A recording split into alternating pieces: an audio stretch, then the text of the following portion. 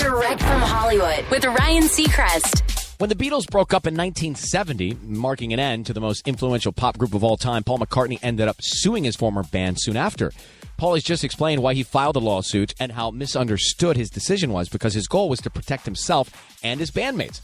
The original manager passed away in 1969, leaving the group's publishing in control of a new manager, Alan Klein, who Paul did not trust.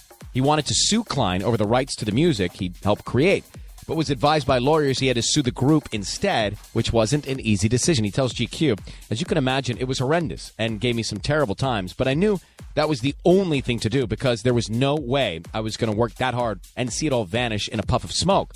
I also knew that if I managed to save it, I would be saving it for them too, because the rest of the guys were about to give it away. Eventually, the guys forgave Paul, probably because that then painful decision he made is precisely why the Beatles are the wealthiest group in music history. That's direct from Hollywood.